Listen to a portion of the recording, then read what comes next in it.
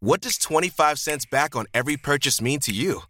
A free lunch? That gadget you've been eyeing? A night out with the fellas? With your Premise Perks checking account, you get 25 cents back with every purchase using your debit card and zero ATM, overdraft, or annual fees. With this completely free account, you can watch the money roll in with every swipe and find the freedom to go further with your cash. Premise, the bank that gets it right. Premise is a member FDIC. ATM transactions do not count towards debit card rewards. Good morning, everybody. Welcome to our podcast of 3 Essential Questions. I am Pam Myers with Pam Myers Social Media. My co-host is the fabulous Erica Yoakum with Virtual Personal Assistant. We do this every week, as many of you know. It streams live onto several Facebook pages. And our guest today for 3 Essential Questions is Frankie Flores. Frankie is the director of the UNM, so the University of New Mexico LGBTQ Resource Center. So welcome, Frankie. We're delighted to have you. Thank you so much. I'm so excited to be here. So I've already fallen in love. We've been talking, and I'm like, I adore Frankie already. So I'm just going to sit here and go. That's just yeah, in admiration. Trial. When you actually pay for it, it's not the same. That's funny.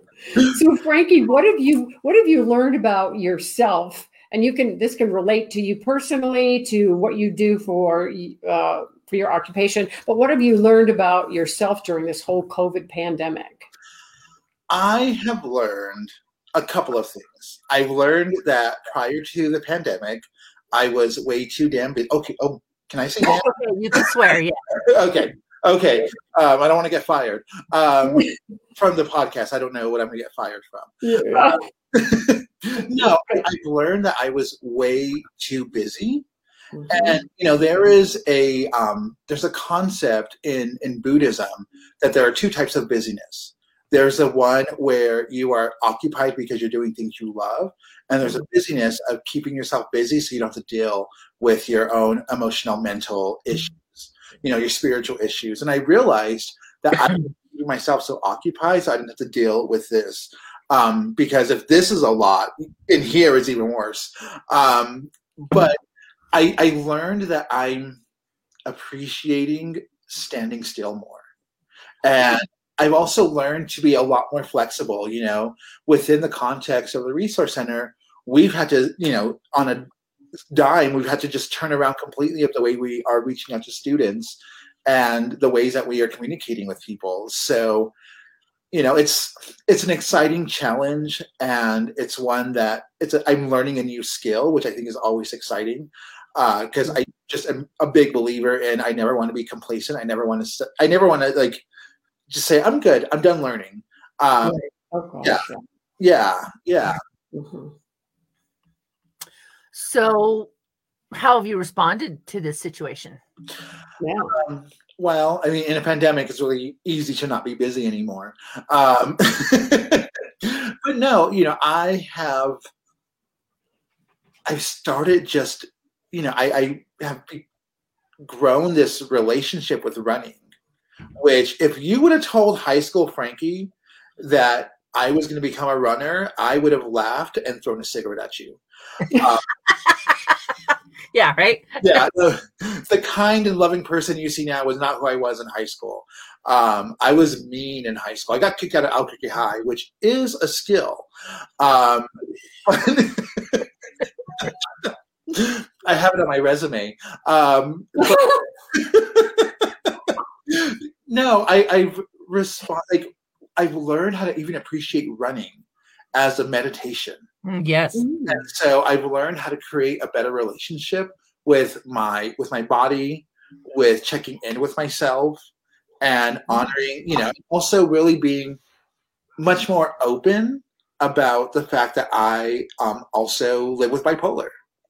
Which I think a lot of folks know that during the pandemic, a lot of mental health issues really came to a head. And I have made it very open that I had a really hard period where my depressive part of that bipolar issue became I mean, I became essentially, I wasn't doing anything, you know. Getting out of bed was like climbing Mount Everest. Oh, wow. And, you know, I had to make a decision to get help, to seek help. And I'm so lucky that I am privileged enough to have access to services, because I know that that's not the reality for a lot of our trans and queer community. But I also feel that as a community leader, it's important for me to be open about my issues, because then, you know, that 19-year-old kid who is struggling and feels like if I say this, people are going to judge me, shame me, because that's how I felt for such a long time. Sure. And so it is, you know, it's important to me to be open about who I am. And it's important to, you know, be open about the struggles I have, because I'm human and I have a wide variety of experiences, and I'm living with this, you know, it really is a health condition that sometimes is very limiting, but also has given me an appreciation for the fact that, like, I am one tough bitch. Like, I can, you know, the fact that you need to get all of it together in a bag and you need to deal with it. And I was privileged enough, because it is an unfortunate reality that healthcare is a privilege in the United States. Mm-hmm. And I have the privilege of having pretty good healthcare through UNM, and was able to access counseling and a psychiatrist, and I'm on great meds, and I, you know, have a really good treatment plan, and I'm thriving now, and I feel more like who I actually am than I ever have. And probably, I don't know how long. Wow. A decade or more. Wow. Yeah. That's amazing. Yeah. Congratulations on that. Yeah.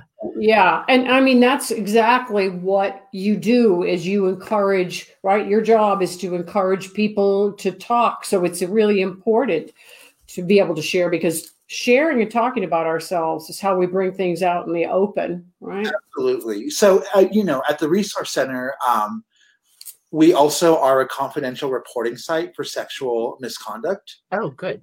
And so one of the things that I do is I'm very open about my experiences with being groomed by predators, with my own experiences of not understanding what sexual assault looks like. Yeah. Sometimes, because I think, especially within the trans and queer community, we don't understand what sexual violence can look like. It's part of just who we are, right? And I'm like, no, it is not.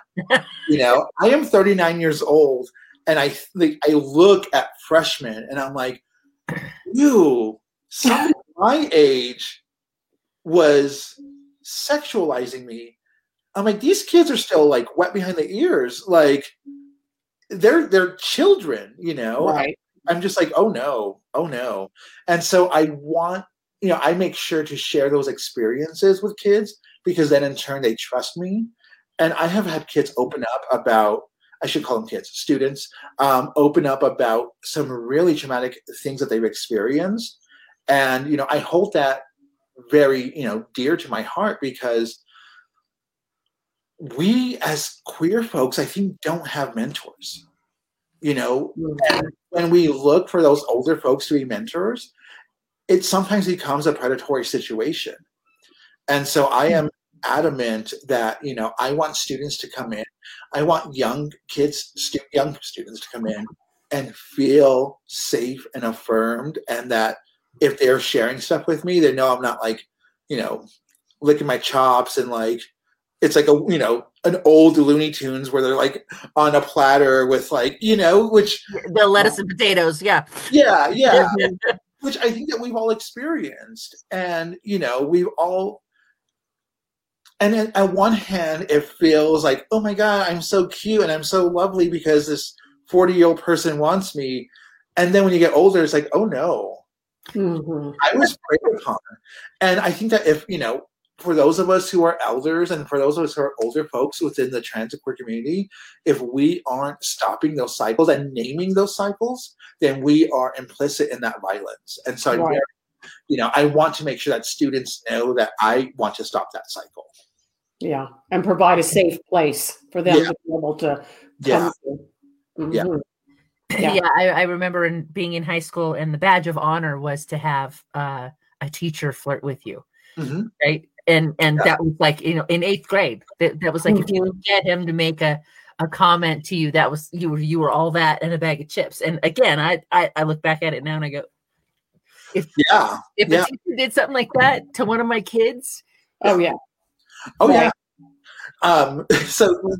that when I was in high school, I was very fortunate. I was able to be really out in high school.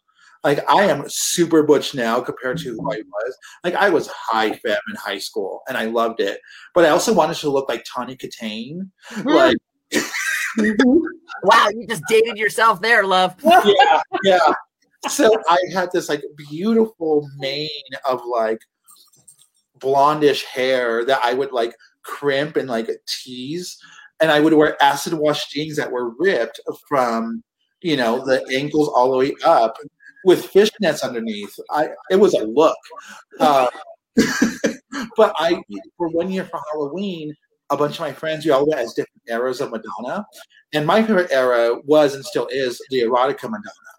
And so I was wearing this mini skirt, and I got up and I turned, and I was in class, and I turned, and I may not have been wearing the most appropriate underwear. And so my teacher was like, you know, Frankie, you're wearing underwear. I said, wow, you looking? And I thought it was just the funniest thing ever. And I was like, oh my God. And now I'm like, ooh. Yeah. That's not comfortable. Yeah. But as youth, as younger people without the life experiences that you have now, that we all have now, it's very different. You like look for that. They're looking for that acknowledgement, for that love and acceptance. It's not even about love. It's more about power. Yeah. For me, at that age, it was more about, because that made me more than the girl who didn't get acknowledged. Oh, interesting. Right? Yeah. More of a power, and because then you could walk around going, you know, I was all that. And it was about it was a one-upsmanship for me anyway. Yeah. I don't know what it was on his side, because every time I hear, you know, don't stand so close to me, that's where I go, is to him, and that, you know, that whole thing, and wonder if he ever got in trouble, or you know, he got a little too familiar with some of his peoples. But it's glad. And what's interesting though is I'm trying to impart those lessons. Yeah, I have 2 boys, so it's very different. But trying to impart those lessons to the younger folks. Sometimes they don't want to hear it because one, it's not them. That's not what I'm doing. Yeah. Or that would never happen to me. Yeah. Right. But I have found that it pays to still have those conversations. And I usually preface it with, this will probably never happen to you, but and I've had times when one of my boys will come back and go, you know, Mom, blah, blah, blah, blah. And, you know, this happened. But it was weird because I never thought like that was going to be part of my life. And I'm glad that we had those conversations. So there's a roundabout way of saying, I'm really glad that there's someone like you there who can say, oh yeah, yep, I've been there, done that. And it may never happen to you, but here's how we can look at it. Here's how we can frame it. Here's how we can talk about it. And here's how to not feel ashamed about it. Right. Exactly. Right. Like it's your fault. That shame is what brings on, you know, it exacerbates mental health issues. It exacerbates any issues with substance abuse, with disordered eating, with, you know, alcohol abuse, with self-harm. You know, that shame is so killer, and it's so prevalent with the trans and queer community. And, you know, I think personally, like, the best gift I've ever been given in this world, besides my sense of humor, is my queerness. You know, I love being queer, and I've always loved being queer. You know, and I was very fortunate. I grew up in an environment where my queerness wasn't really shamed. And so I've been able to always celebrate and come to the table as my full self.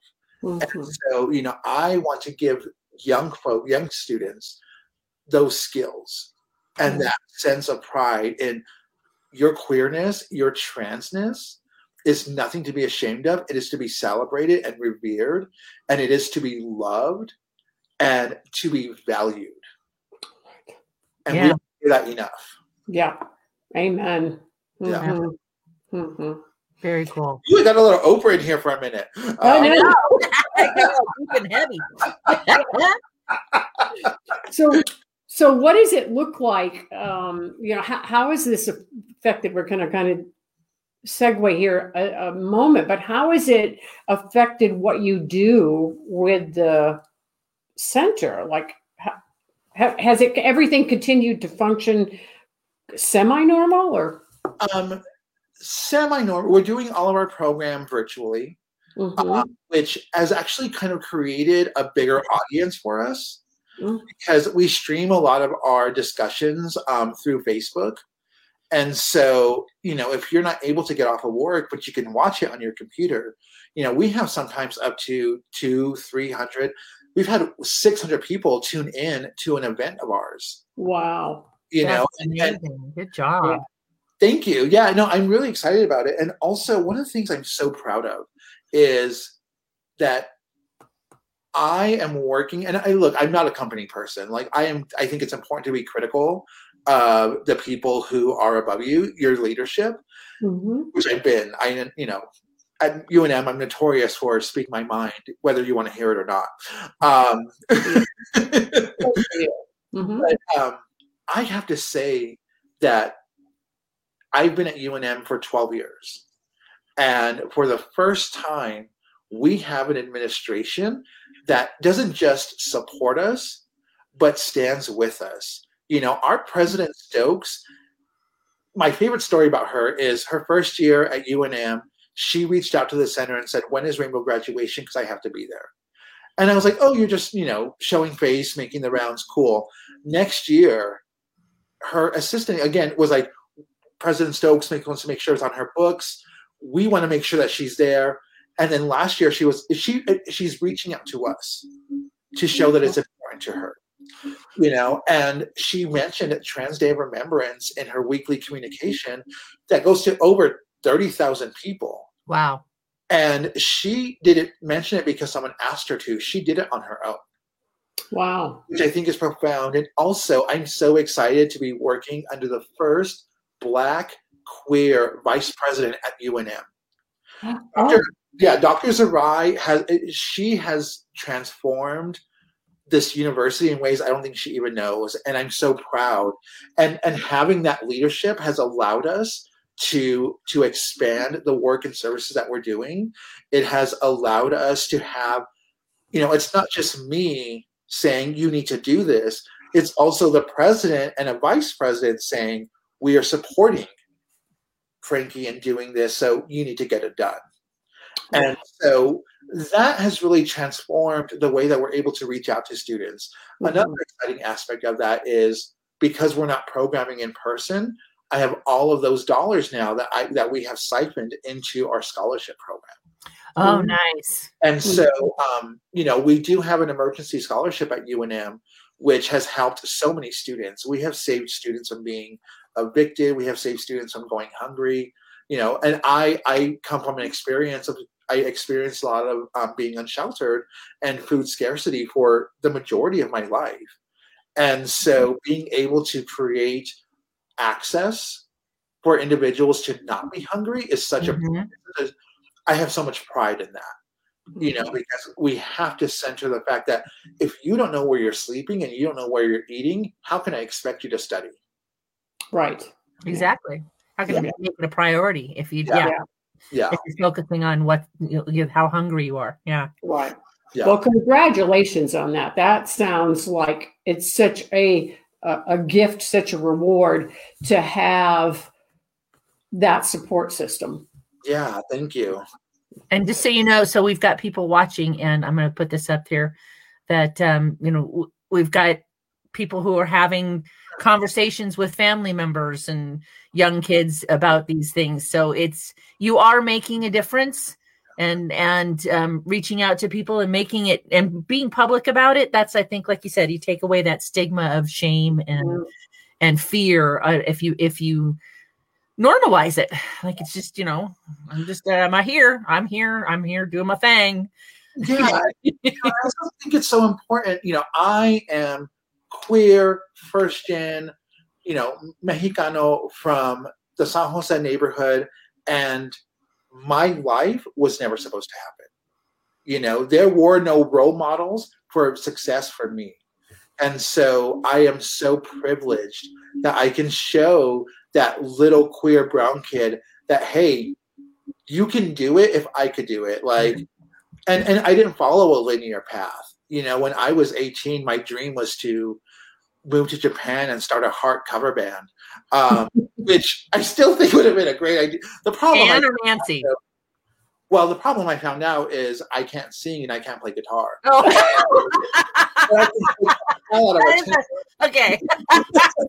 No problem for Anne or Nancy. Yeah. But we don't see people like me in popular trans and queer representation. Right. And I want that little femboy to not be ashamed of their femme identity. I want that butch girl to know that, like, you can succeed. And at UNM, we are creating equitable access, because it's more than inclusivity. We have to make sure that we are creating equitable access for all individuals. And my dream, so I'm going to do a little plug here. Okay. People think that that we're part of the university, and so we are being flown in helicopters and eating caviar for lunch.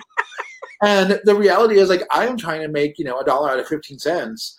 And, the resources that we have. And so, if you are so inclined, we would love for you to contribute. You can donate directly to the Resource Center, and the money that people donate are going directly to our scholarship program. Because my big dream is to create a scholarship program for trans and queer folks, because we know that trans and queer folks access higher education at around 10%. Wow. And going beyond a 4-year, it's less than 5. It's, I think, around 2 to 3%.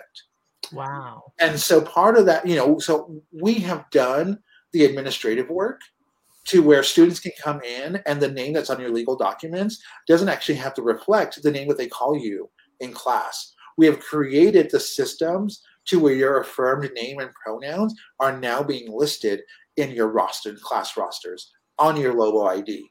So we are creating equitable access for trans and queer folks. And, I know that, I'm fortunate, right, that I stand on the shoulders of people like Sylvia Rivera, Marsha P. Johnson, but also locally, people like Bunny Benton Cruz, Maddie Jim. And I often think about what more could they have done had we given them access to things like higher education. Because that's one thing Bunny and I have talked about, is Bunny, always, felt like she wanted to go to school, but didn't feel like she was able to. And so I want to create those opportunities for folks.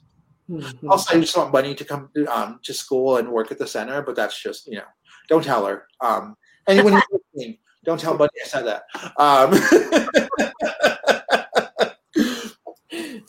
So what does everything look like on the other side of this pandemic, which we might have an end in sight? Yeah. So as I mentioned earlier, we are in our 10-year anniversary, and we didn't get to really celebrate it. So we're going to celebrate our 11-year anniversary. 11 is a power number in numerology, so it works better. Right. But we are going to be open, and we are going to, have our center open. We have this beautiful little home. We've created an actual home in a little casita.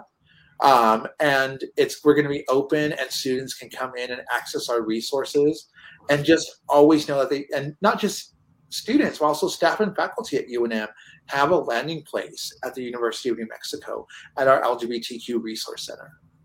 Wow. So Frank, if folks want to reach out to you, if they want to get a hold of you or find out more information on the center, where do they go? Yeah. So I would say not to call us, because we're not answering our phones, obviously, because we're not in the center. But you can email me at FIYERO81@unm.edu. Also, look us up on, we are on social media. UNM LGBTQRC. And we also, our website is lgbtqrc.unm.edu, and you can sign up for our newsletter there, and you can get updates from us. Awesome. Okay. Thank you for this conversation, Frankie. You've been a gift today. Thank you. Oh, thank you so much. Yeah. Yeah, I've actually laughed more in the last few, half an hour than I have in probably the last 4 days. So thank you for that. Laughter is the best medicine. I love it. I'll send you the invoice. I will gladly pay it. Thank you. Have a wonderful day, Frankie. Thank you. You too. Bye. Bye. What does 25 cents back on every purchase mean to you? A free lunch? That gadget you've been eyeing? A night out with the fellas? With your Primis Perks checking account, you get 25 cents back with every purchase using your debit card and 0 ATM, overdraft, or annual fees. With this completely free account, you can watch the money roll in with every swipe and find the freedom to go further with your cash. Primis, the bank that gets it right. Primis is a member FDIC. ATM transactions do not count towards debit card rewards.